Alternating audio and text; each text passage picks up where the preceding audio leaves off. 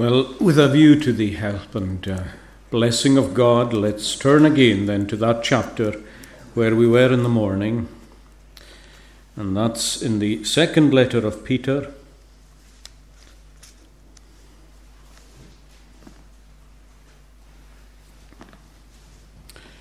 And we were considering aspects of the last days in the morning.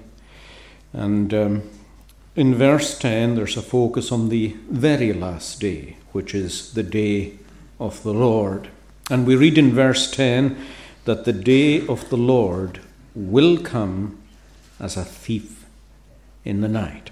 And just to set that a little more firmly in its context, let's just read verses 10 to 13 again.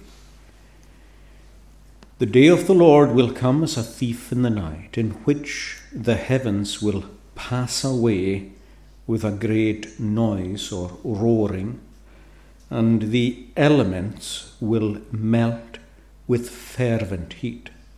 Both the earth and the works that are in it will be burned up. Therefore, since all these things will be dissolved, what manner of persons ought you to be in holy conduct and godliness, looking for and hastening the coming of the day of God, because of which the heavens will be dissolved, being on fire, and the elements will melt with fervent heat. Nevertheless, we, according to his promise, look for new heavens and a new earth in which righteousness dwells. So the day of the Lord will come as a thief in the night. And you'll remember from the morning that the theme of the chapter is, of course, the second coming of the Lord Jesus, and the promise in the scripture, not just a prophecy, but a promise from God that second coming will in fact take place.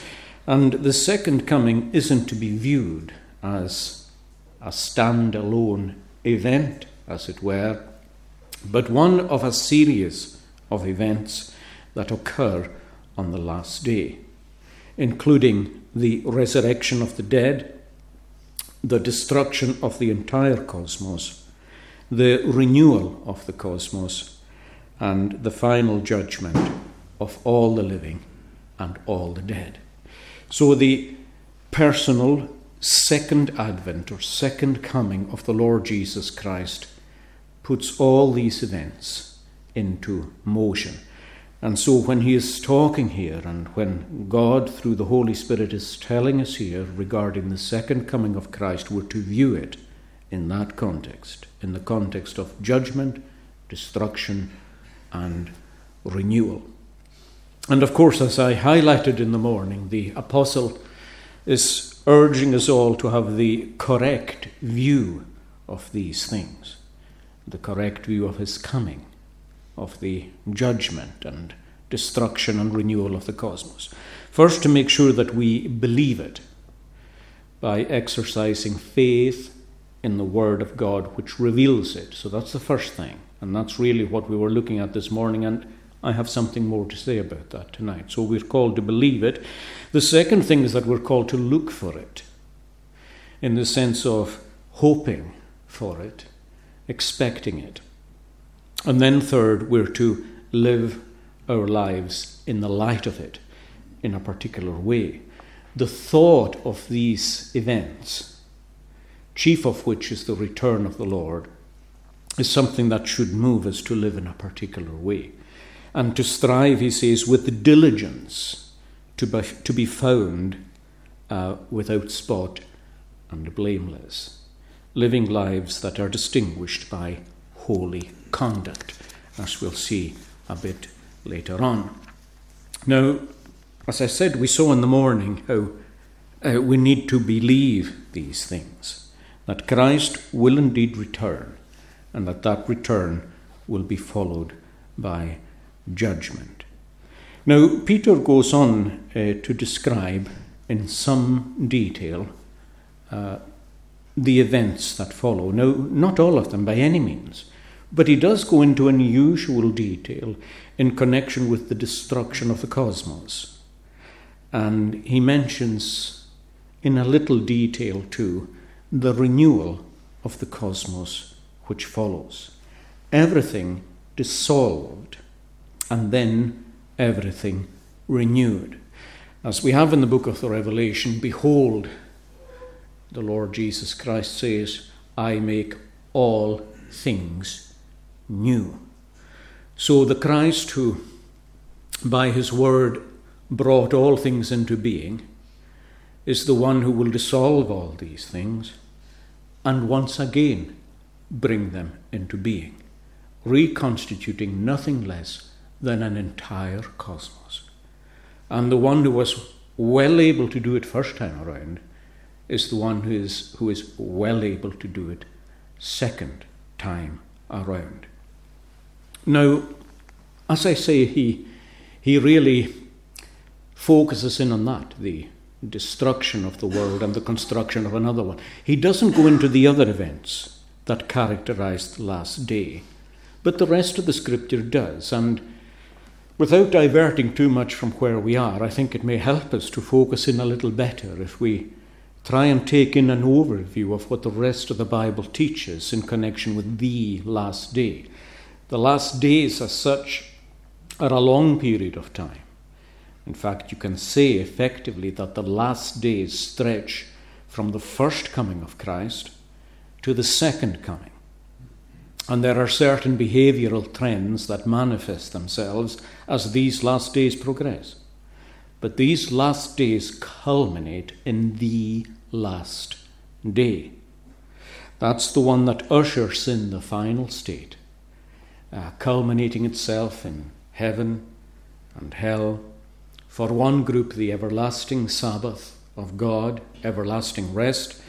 For the other group, a place that's characterized in Scripture as a place where there is no rest at all, either day or night. It is absolutely without Sabbath.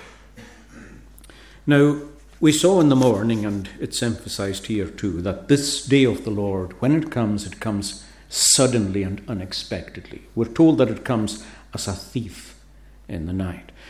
Doubtless, like the day on which Sodom was destroyed, as we saw in the morning, and the day on which the flood began, when the fountains of the great deep were opened up, this day will begin like any other. Just as the sun rose over Sodom, so we're told in Genesis 19, so the sun will rise this day too.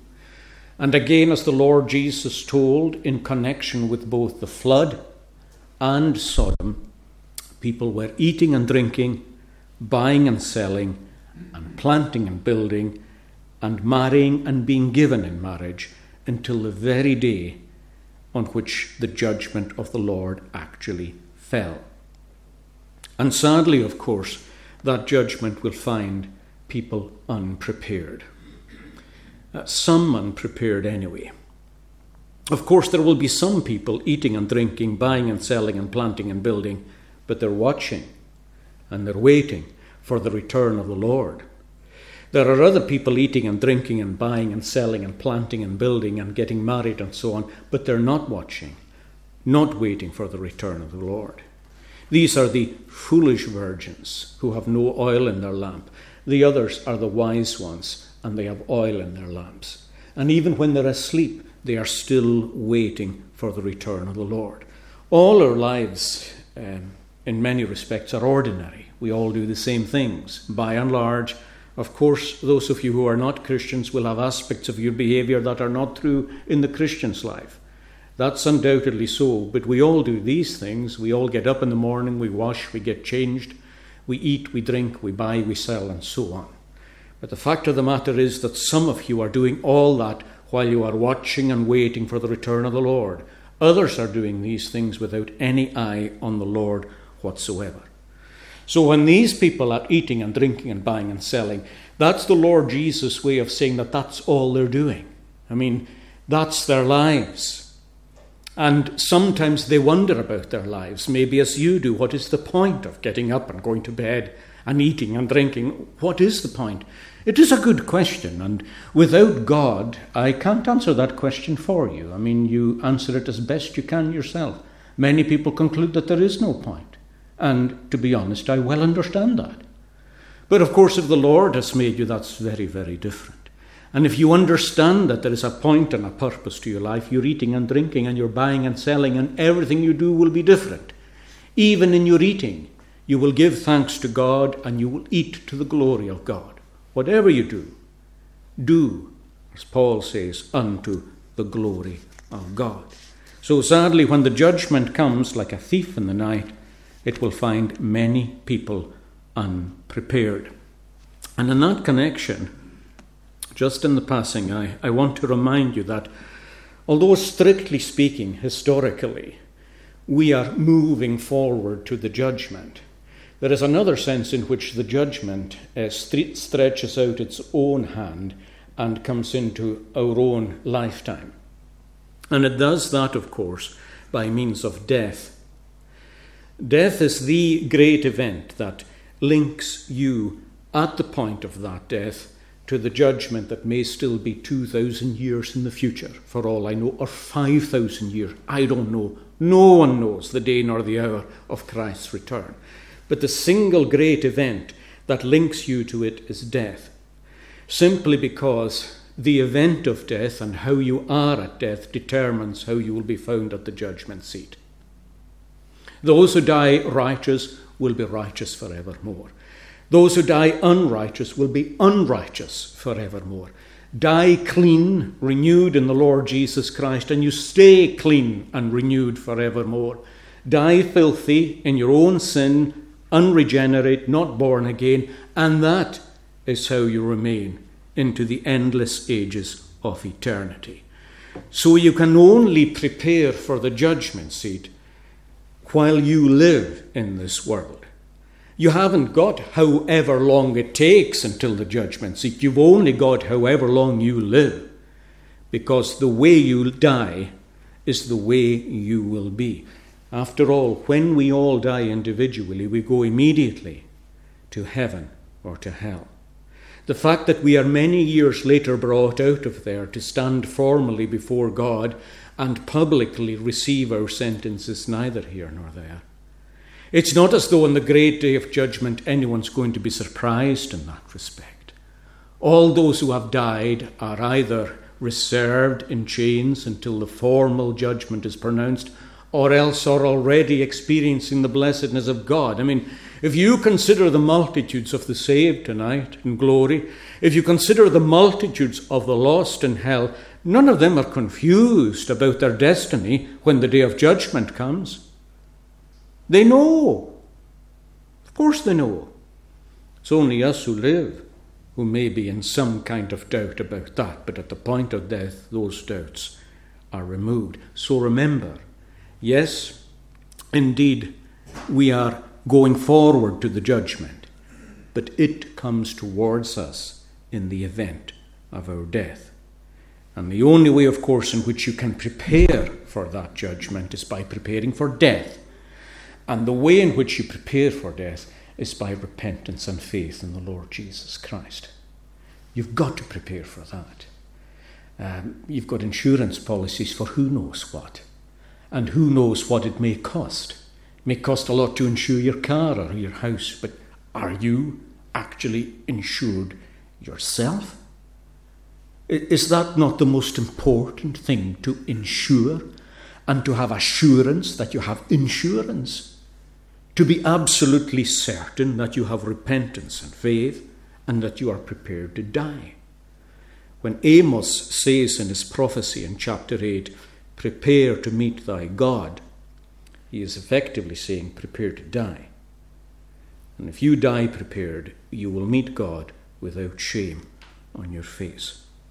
And of course that reminds us too, that just as the judgment day will come on the world like a thief in the night, so when it puts its tentacles into our own lives personally, it also comes like a thief in the night. Judgment day is a thief in the night. Death is a thief in the night. Not always. Sometimes he comes close and he leaves a calling card, and he says that he will be visiting again within a week's time. Some people know it's time up. But very often, death comes like a thief in the night. All the more reason to make sure, my friend, that you are prepared for it. Prepare to meet thy God. So then, the last day will certainly come, and it begins with the return of Christ himself. As I mentioned in the morning, and as the Bible says, that return is similar in some respects to his departure. When he ascended into glory, there was a visible aspect to his ascent. The disciples saw him rise. Now, some people, mockers, like we read of here in chapter 3, scoffers, they've always been around. They scoff everything. They say, well, did he shoot through the cosmos? Did he go to the outer regions of outer space? The answer to that is no. The follow-up is, don't be so ridiculous and don't be so absurd. Heaven is not something you reach by traveling like a rocket forever. It's another dimension, which is reached simply by passing through a portal, that's all. You pass from the one to the other. Einstein himself spoke about wormholes through which you could conceivably pass from one universe to another. And all these things, people are just groping after what God's got already. People think they're innovative, discovering new things. God's always been there first.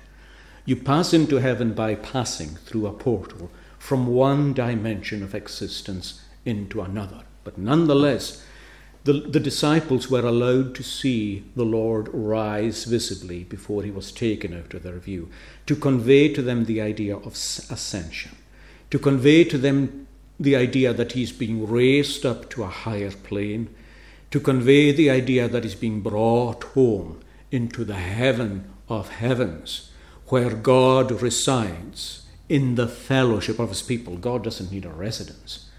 But where his people are going to be, he needs to reside. And that is the heaven of heavens, where he resides in the fellowship of his people. And the Bible tells us that in the same manner in which he left, so he will come. He will come visibly.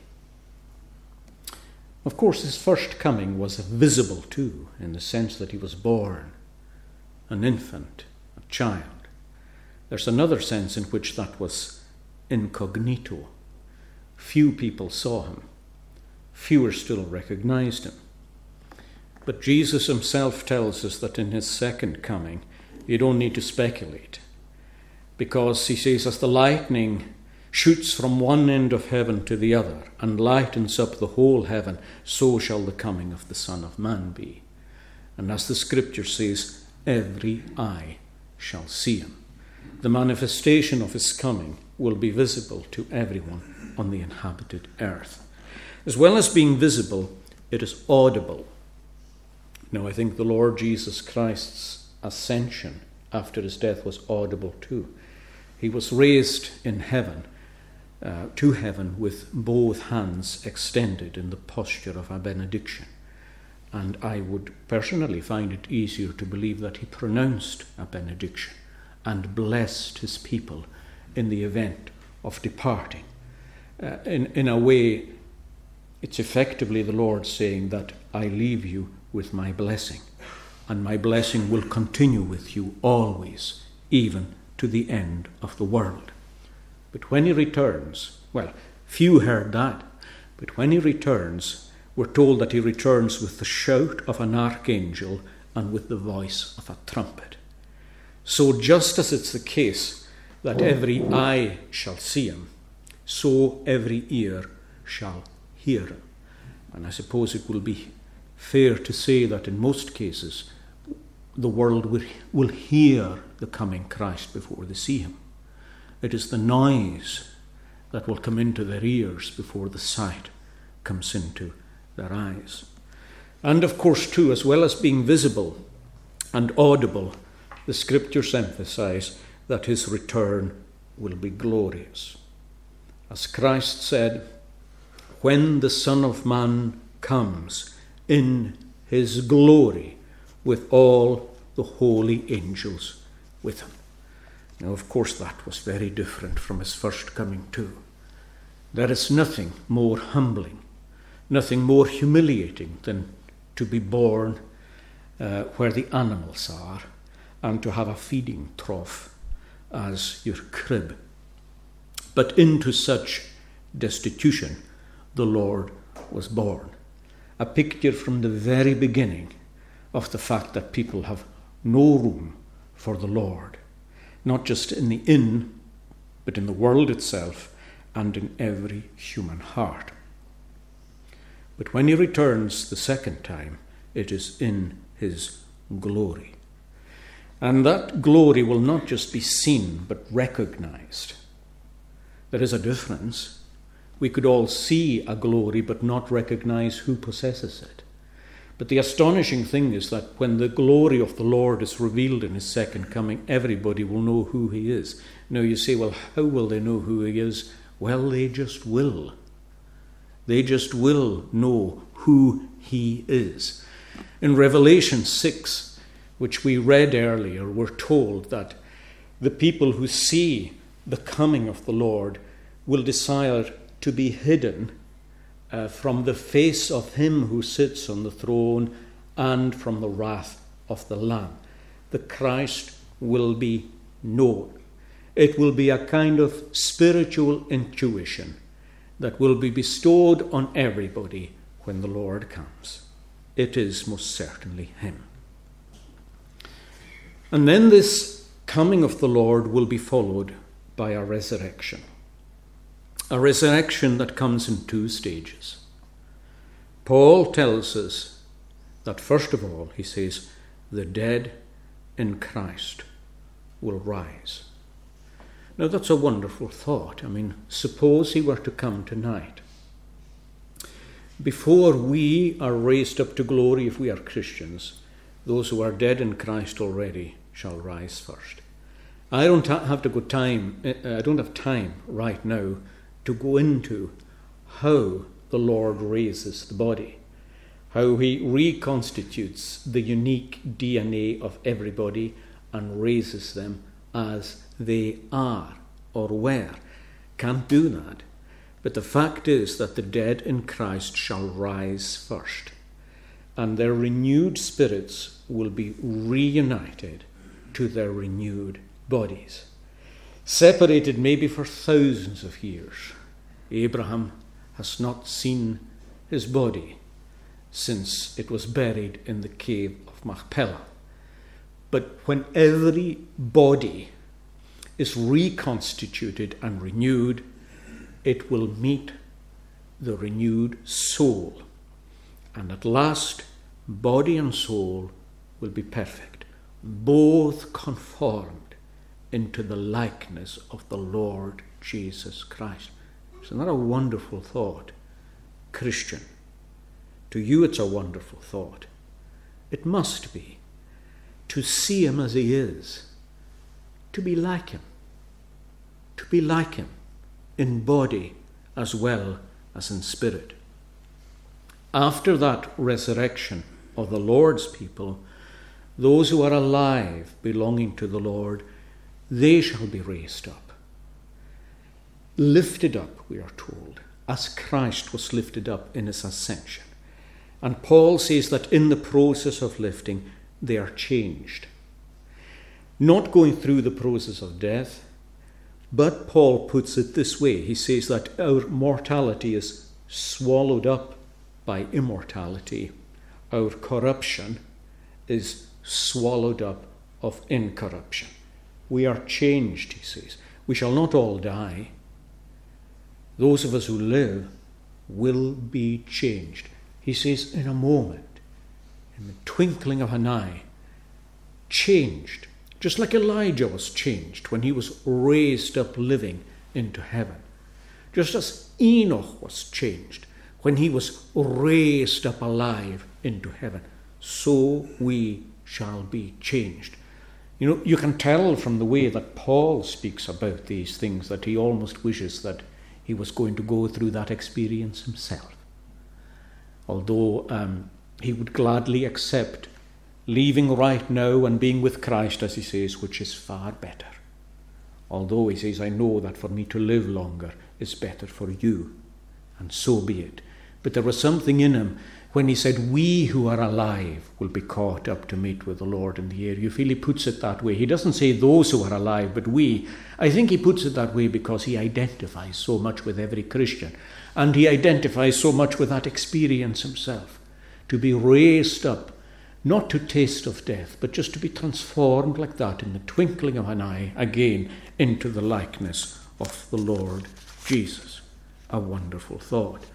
And so when the dead rise and the living are raised, the Christ who has come will take the whole of that church back into glory with him. But the unbelievers, they rise too. But they die first. The return of Christ means the death of all who do not believe. But that is almost instantaneously followed by their resurrection. And that's a different resurrection, friends. It's a different resurrection. They don't rise with incorruptible bodies, but with the same corruptible bodies with which they were laid in the grave. And they are led by the angels to the judgment seat of the Lord Jesus Christ. And of course, you will all understand that when the whole cosmos is brought before the judgment seat of Christ, there's no debate as to who is who. It's not as though everyone appears the same and there's a judgment and then everybody knows. No, the group are immediately split into those on the right hand and those on the left. You can tell by looking at them who they are. You can tell by looking at them who they are. It's written in their faces. It's in their clothing. It's very evident who they are. They know who they are themselves. The judgment seat is only a confirmation of what they already know. And it's only then that the destruction of the cosmos is completed. Now I say completed because I think it already begins when the Lord Jesus Christ is returning. Because as far as I understand it, and some of these things I will say so when I'm just not sure about things, and I'm not sure about this, but I think the Bible does indicate that the people who are living at the time will see signs of the decay of the cosmos when the Lord himself is returning. We're told that the stars fall towards the earth. Now, of course, you've got to remember that this is imagery. The Bible says things like the sun rises, the sun goes down. That doesn't mean that it's geocentric in its view. I mean, do you say that yourself? The sun rose today. What does that say about your belief? Nothing at all. It's just the way we speak from perspective. Now, the same is true in the Bible. When it says that the stars fall to earth, that's how it appears, that they are all descending. Everything seems to be in meltdown. There is something visibly happening in the cosmos. And in fact, Peter tells us that it's not just visible. He says that there is a great roaring sound. It's the sound of a conflagration. It's the sound of a cosmic fire, as we'll see in a moment. But the point I'm just making is that this destruction of the cosmos appears to begin while the very events of the Lord's return and the rising of the people are actually ongoing. The people on the earth are aware that the earth is coming to its end. Now, the agent of this destruction is actually fire. The first time God destroyed the world, he used water. And he brought the water back, as I said in the morning, in its subterranean channels. I was mentioning in the morning, just for the benefit of those who aren't here, that God filled the world with water. At the point of creation, it was entirely covered with water. He then brought it into its subterranean channels, and with the flood, it spurted up again, and it went down again. And as 71% of the world's surface is covered with water, there are 3 times as many gallons of water under the crust as there are on top of it. 3 times as much. But that ignores the fire. Under that is a mantle that is molten hot. Now and again, bits burst through that remind us that there's something seething under there that God has kept in control from the beginning. But like everything else that's kept under control, God will loosen it. And that's what's being taught here. First, in connection with the heavens, we're told in verse 12 that we are looking for, now I'll come to this in a minute, looking for and hastening the coming of the day of God. That's a strange expression, by the way, that we are hastening the coming of the day of God. How can that be? Well, we'll see. But anyway, we're looking for and hastening the coming of the day of God, because of which the heavens will be dissolved, being on fire, and the elements melt with fervent heat. So the heavens here dissolve. The Greek word is loosen. And the elements, we're told, melt with the fervency of the heat. And the impression that it gives upon the earth is of the whole thing passing away. A dissolution of the cosmos itself. But the focus, he says, is on the earth. And he does focus on the earth. It's not just the heavens that are dissolved. He tells us too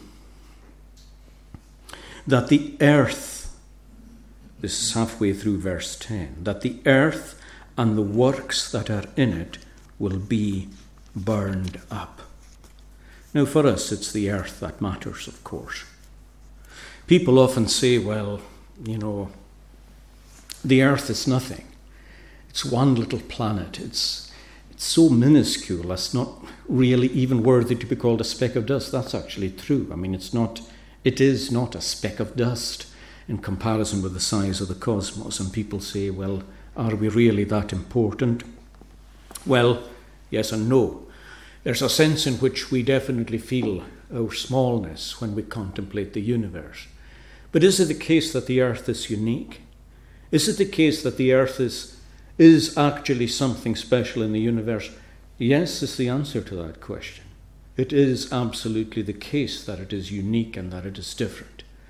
Cosmologists are now of the view that it may well be possible that the earth and our solar system is in the center of an expanding universe. The Bible does say that God stretches out the heavens.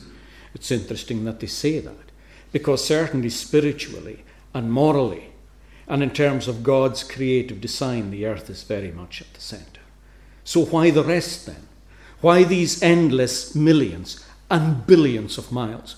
Why these countless millions and billions and trillions of stars? Well, there's quite a simple reason for that in a way. I mean, if you were going to create a world and going to create people in your own image and likeness, and if you were going to stamp upon them from the moment of their beginning your own immensity, your own eternity, your own magnitude and your greatness and power, how else would you establish such a thing but by creating an almost infinite, stretch-out universe that was absolutely and utterly mind-boggling? And is that not how it works? It is how it works. When I look up into the heavens which thine own fingers framed, the sun and the moon and the stars which were by thee ordained, then say I, what is man that he remembered is by thee? Or what the Son of Man that thou so kind to him shouldst be? The whole universe reminds us of God's immensity and his eternity, the sheer power of God, the sheer size of God, the absolute greatness and magnitude of God. And we boast in ourselves. We boast in ourselves. But the earth, we're told, shares the same destruction as the universe. We're told that its elements melt. It's dissolved first and its elements melt. Now, the elements are the basic building blocks of the universe. The Greek word means the basic building blocks of anything. So you could use this word element of the letters A, B, C, D, and so on, which constitute the basic building blocks of language, or 1, 2, 3, which are the basis of numerology. But the elements here are the chemical elements that constitute the universe that God made. Now these elements combine, and God has ordered their combination. Some of you will probably remember from school your periodic table of the elements. These elements are the base elements. They're the elements you find that consist of only one kind of atom. Now God combines these. For example, you have the base elements of oxygen and hydrogen, but they are combined by God into water. He oversaw that combination, and it is for our good and for our welfare. But when this conflagration begins, all these bindings of these elements are torn apart, and everything is reduced to its original element. Not only that, but all these elements melt with the sheer fervency of the cosmic heat. Now, people are grasping after all these things. People are astonished at the heat that they find in the universe.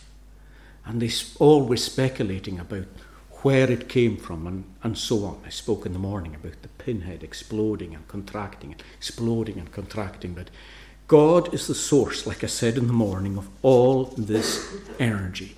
And just as he used intense heat to make the universe, he uses intense heat to break the universe. Heat like we can't imagine. This, by the way, is what causes cosmologists to err in things to do with the age of the universe and things like that. They think that the processes at work today are the processes that have always worked. Now and again, their paradigms fall apart. They're already thinking that perhaps, after all, the speed of light at the point of the Big Bang was infinitely greater than it is now. Well, a creationist would have said, yes, we would have told you so. Because you have to factor into the beginning of things the sheer miraculous power of God. Nobody denies the things that science has proved true. The rate at which lead decays into uranium, or potassium into argon, or carbon into carbon-14 and so on. Nobody denies these things. But what we do assert is that the beginnings of things are different. The speed at which things happen, the heat, the intensity, because God did it all. And God uses the heat he wants and works at the speed he wants. Do you think God is limited by the speed of light? Absolutely not. Those who are engaged in the field know that at the center of the Earth's core, the temperature is about 5,500 Celsius, which is the same as the surface of the sun. A bolt of lightning is 5 times hotter than the surface of the sun. A bolt of lightning is about the same heat as the core of the Earth. The core of the sun is 15 million degrees Celsius. These numbers are mind-boggling. That heat is mind-boggling.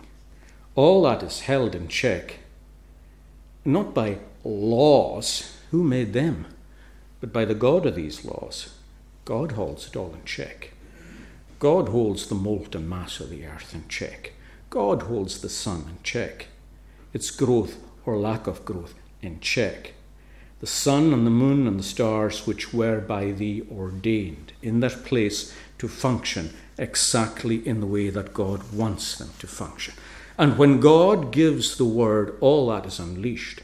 Every atom in the universe, every atom, think of the power in an atom. Think of the number of atoms in the universe. Think of the unleashing of that power at his command and will, so that the God who brought all these things into existence now unleashes the power in them and says, burn! And they burn. The whole universe does. By the way, this fire of which the Bible speaks here is not a natural process. The end of the world is not going to come through climate change. It's not going to come through nuclear holocaust. It's going to come when it is triggered expressly by the word of God at the point at which the whole cosmos is destroyed. The earth goes with the cosmos, cosmos with the earth, and the whole thing is triggered by the word of God. In fact, nothing can make more plain the fact that this fire is different than that. I mean, how could an event, an ordinary natural event that destroys the earth, how could it destroy the cosmos? No, it's set on fire by God. In fact, that's the original Greek expression in verse 12 here, where it says that we look forward and we hasten the coming of the day of God, because of which the heavens will be dissolved, being on fire. Literally in the Greek, being set on fire.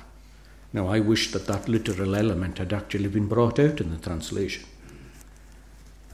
In other words, translation is not wrong. I'm not saying it's wrong. It's just that there's an aspect that you wish had been brought out. It's very explicit in the Greek. Being set on fire. So it's not just something that happens. There's an agent. God says burn, and it burns. Not that long ago, a few decades ago, the general consensus was that the sun would eventually cool and the earth would freeze, and that's the end. In recent years, because, believe it or not, science is fashionable, like clothes and everything else, the recent theory is that the sun will grow and expand. And instead of freezing, the earth will actually burn. Well, that's getting closer to the truth. But the earth doesn't burn because of the sun's expansion. It burns because God sets it on fire. And God sets it on fire because it's a judgment. Remember, as we saw in the morning, the earth is not just preserved in grace, it is reserved for judgment. Remember both these things. I explained them in the morning. Don't need to do so again tonight. Preserved in grace, simultaneously reserved in judgment. And it isn't just the earth that is destroyed.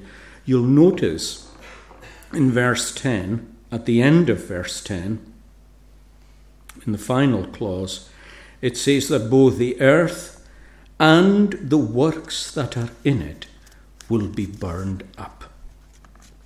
Now, what are the works that are in it? I suppose in some ways you would ask a more basic question first. If the earth is destroyed, why specify the works that are in it? I mean, if the whole thing is going to become a molten mass again, then why specify that the works that are in it are going to be destroyed? Well, I think there is one reason for that, and one reason only. It's just to emphasize to us that everything that looks so grand and spectacular, all man's and woman's achievements and attainments are all brought to nothing. To nothing. In art, architecture, culture, engineering, the building of massive dams, spaceships, the whole lot, it's incinerated and it's reduced to ashes. Just at God's command and will. We think these things are wonderful, and in a sense, to the extent that they're done to the glory of God and shadow His creative power, because God, after all, as the Creator, endowed us with creative power. Insofar as they shadow that, fair enough. But insofar as they speak of our attainments and our glory and our advance and our civilization, burn it. Consume it. It's full of sin. It's full of unbelief. This world is cursed. It carries the curse. God will extricate from it what is good, and He will burn up the rest. That's the world in which we live. And if you are not a Christian, that's the world you're identifying with. And that is the world whose destiny you'll share if you are not in the Lord Jesus Christ. I mean, these things are vast. Pardon upon their cosmic in their significance. Absolutely so for you and for me. Are we with God or with the world? Are we with the believers or the unbelievers? Are we Christians or not Christians? Are we living or dead? heaven-bound or hell-bound. So it's a reminder of how temporary our achievements are and how insignificant they are in the long term. You know, a day will come when everybody will look back on these achievements and say, well, what was that in the light of eternity? In the light of the ultimate realities, what were these things? Were they worth glorying? What is the effect of this last day on us? What's it supposed to make us feel or think? Well, the answer to that is, of course, again, something that needs to be done in context. This coming of Christ and this destruction of the cosmos is followed by two great events: the renewal of heaven and earth and the final judgment. Take first the renewal of heaven and earth. In verse 13, we're told that nevertheless, in spite of these burnings, we, and here he's speaking of the Lord's people, according to his promise. Now, he promised destruction. Here he's promising reconstruction. And one is as sure as the other. One's as sure as the other. According to his promise, we look for new heavens and a new earth in which righteousness dwells. From the ashes of the cosmos, God remakes another one, carrying no sin whatsoever, not even carrying the effects and the scars of sin. Now, I'm conscious that some don't agree with that theory that the cosmos is renewed, and I speak of them with respect. They don't believe that that's how we should understand quite the new heavens and the new earth, but I think there are strong biblical arguments for saying that that's exactly what God means. The first reason why I'm saying that the new cosmos is a reconstruction of the old one is because, to put it in a contemporary way, God doesn't do annihilation. The concept of annihilation does not appear anywhere in the Bible. Oh, friends, there are some people who wish it did. You find them even in evangelical circles. They'll say to you, well, I believe that the souls of unbelievers will be annihilated. Won't find that in the Bible. Won't find that in the Bible. In fact, the whole concept of annihilation, as I said, just doesn't appear in the Bible. What God creates is here to stay. It may change, it may morph, it's here to stay. Matter is here to stay. Spirit is here to stay. Nothing gets annihilated. That's the first thing. The second thing is this, that the Greek word used for new here is a specific word. There are two words for new. One means what we would call brand new. For example, if you got rid of your car and got another car, that's a brand new car. The other word means renewed. So if your car was a mess and you got it made up, you got a new car. It's renewed. Now it's the word renewed that's used here for a new heaven and a new earth. And you know what struck me, actually? This is the way the Bible is. This never struck me before until I gave out the psalm to be sung. The reason I gave out Psalm 102 was another reason. But this struck me when I was reading it, that as vestures thou shalt change them so.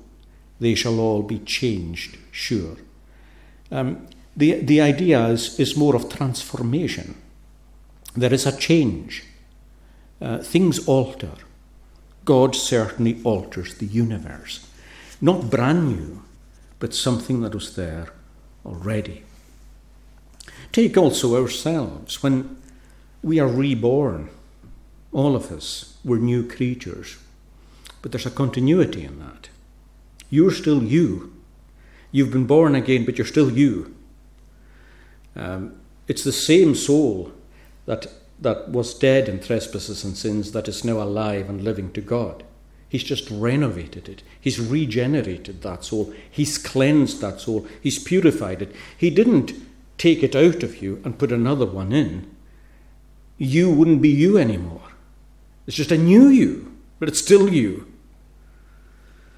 That's what's happening here. Same universe, not the same universe. And is this not the Apostle Paul's teaching? There are these verses in Romans. Now, they're difficult verses, but isn't it interesting that Peter says in connection, he says that Paul wrote in these things some things that are hard to understand, he says. That's what Peter said. And he's referring to this. Paul, in Romans 8 speaks about the whole creation being subjected to vanity. Right? So the creation as we know it was made pure by God. Time's my enemy all the time. And I'm sorry if I'm speaking too fast, but I'm trying to cover the ground. The whole creation was subject to futility or to vanity because of sin.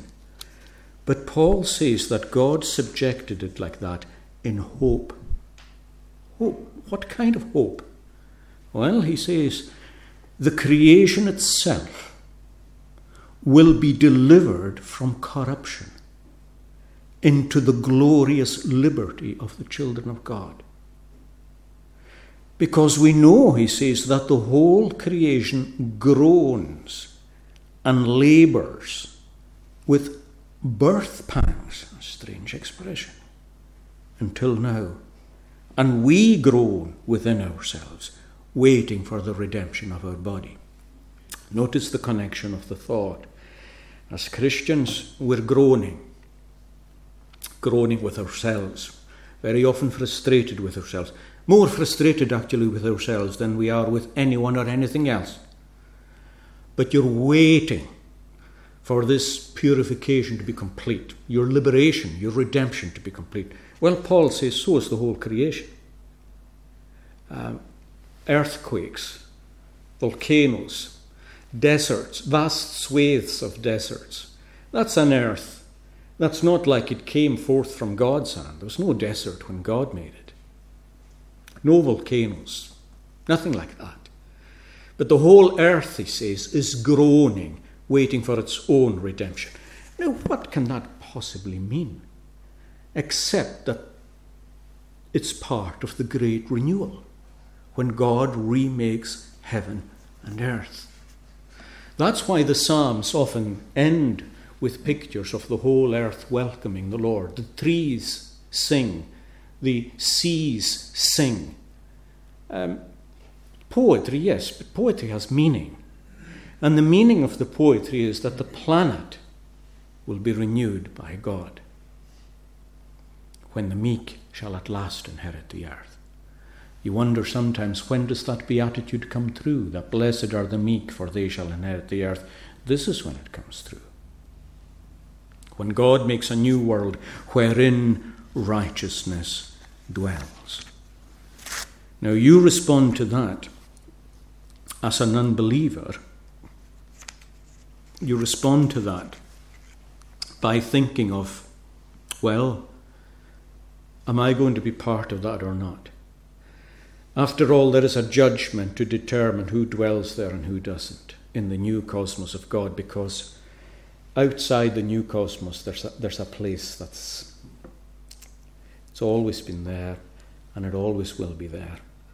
Even when God's renewed the cosmos, there is an outer darkness. That's how Christ describes it. People speak of multiverses. Well, here's your multiverse. There is another place, a dark place, a bleak, desolate, awful place. And if you're not in God's new cosmos, you are there. You are there. And the thought of the judgment putting you there should be something that strikes your heart with fear. Fear. These things are not stories or theories. This is not a philosophy. This is a divine revelation, friends. This is a divine revelation of truth. It's not a human speculation of origins and possible consequences. This is a divine revelation of truth. And if God will judge you and me And if that is our destiny, well, as Paul says, it is the terror of the Lord. We must all appear before the judgment seat of Christ, before what he calls the terror of the Lord. And the call to you then is that call that we saw in the morning in verse 19, to recognize that God is still preserving you and preserving this world in his great grace and kindness, so that you will not perish, but that you will come to repentance. The Lord is not slack concerning his promise, verse 9. He's not slow in bringing the world to its end, but he is simply long-suffering, not willing that any should perish, but that all should come to repentance. If you're a Christian, how do you view this day? Well, yes, you believe in it, but second, you expect it. You hope for it. You anticipate it. You're not afraid, in a certain sense, of the judgment seat. No, not at all. Those who have gone to glory aren't afraid of the judgment seat. They are already arrayed in white. They know who they are and who they always will be. And if we are in Christ too, we know whom we have believed, and we are persuaded that he is able to keep that which we have committed to him against that day. We know that. By being justified by faith, we're not under condemnation. And we look forward to seeing this new cosmos that will be full of God's glory, the new Jerusalem that will be located there, and the tabernacle of God. And we hope for it. 4 times Peter uses the expression looking for or looking forward to. We're about to pass into a new year, and I'm sure we look forward to different things. As I'll say tomorrow, got to watch how we look forward, all right? What is it that we look forward to? Well, here's what the believer looks forward to. 4 times he says, we look forward to a new heaven and a new earth. Someone mentioned to me this morning after the service that these things are not maybe in the hearts of the Lord's people as they should be. I think that is true. I think judgment, the last things, a new heaven and a new earth are not enough in the sight of the Lord's people, myself included. We live too much in the world, sometimes as though we were of it.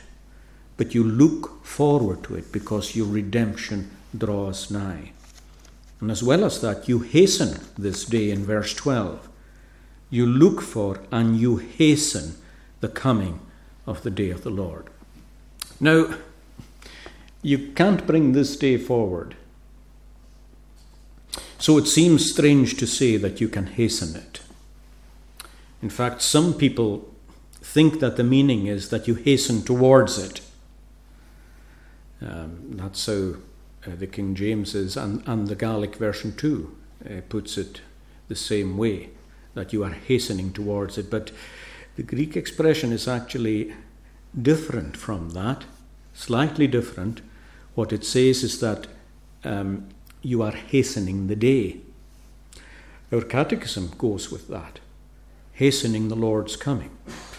The Shorter Catechism, when it says, what do you pray when you pray thy kingdom come? One of the things it says is that you are hastening the coming of the Lord's kingdom. So the catechism is more strict to the Greek behind here. But it raises the question, how do you hasten it? Well, you hasten it in this sense, because the Lord says that what happens when these events occur is that the people want it to happen, and the people pray for it to happen, and the people expect it to happen, and they long for it to happen. And in that respect, by doing so, you are hastening the advent of that day. In effect, I suppose what it's doing is pulling us towards the day, but it's hastening the day for us. Even so, come, Lord Jesus, the church prays. And when the church really prays that, the Lord Jesus will come. That's what it means by hastening it. Last of all, and extremely briefly, as well as hoping for it, we walk in the light of it. And really, it's not right almost to mention this without doing it justice, but that's all I've got to do. It does say in verse 11, since all these things will be dissolved, what kind of people you should be in holy conduct and in godliness. And again, verse 14, looking forward to these things, be diligent to be found by him in peace, without spot and blameless, and consider that to you the Lord's long-suffering is salvation. It's time for you to work out your salvation with fear and trembling. It's no wonder that he closes the letter in verse 18 by saying, grow in the grace and in the knowledge of our Lord and Saviour, Jesus Christ. 2023, as far as we know, has not seen the advent of the Lord. But one day it will come. Are you ready? And am I? Let's close our service by singing in Psalm 104, the great creation psalm, or one of the great creation psalms in the Bible.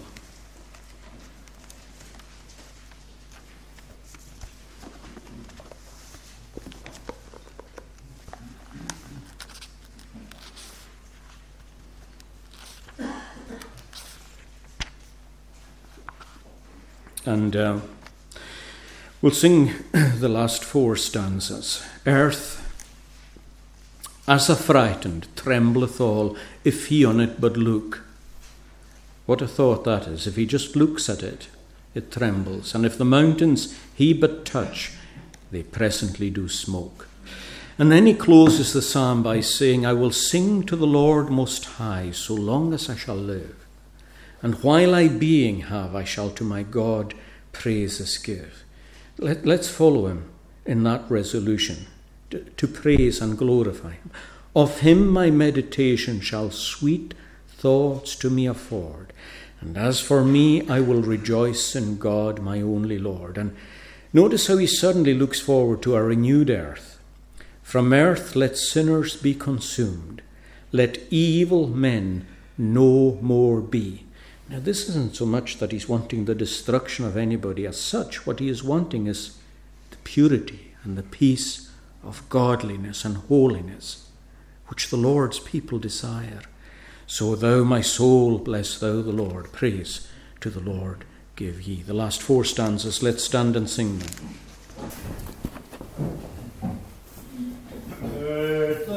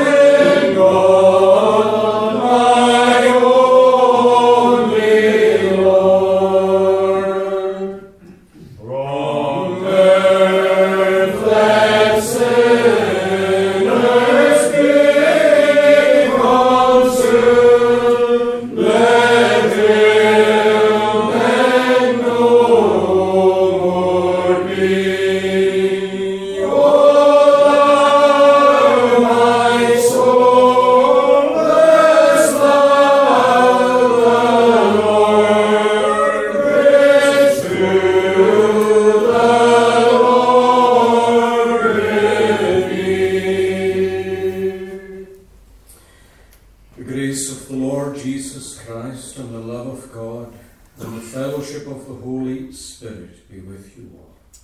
Amen.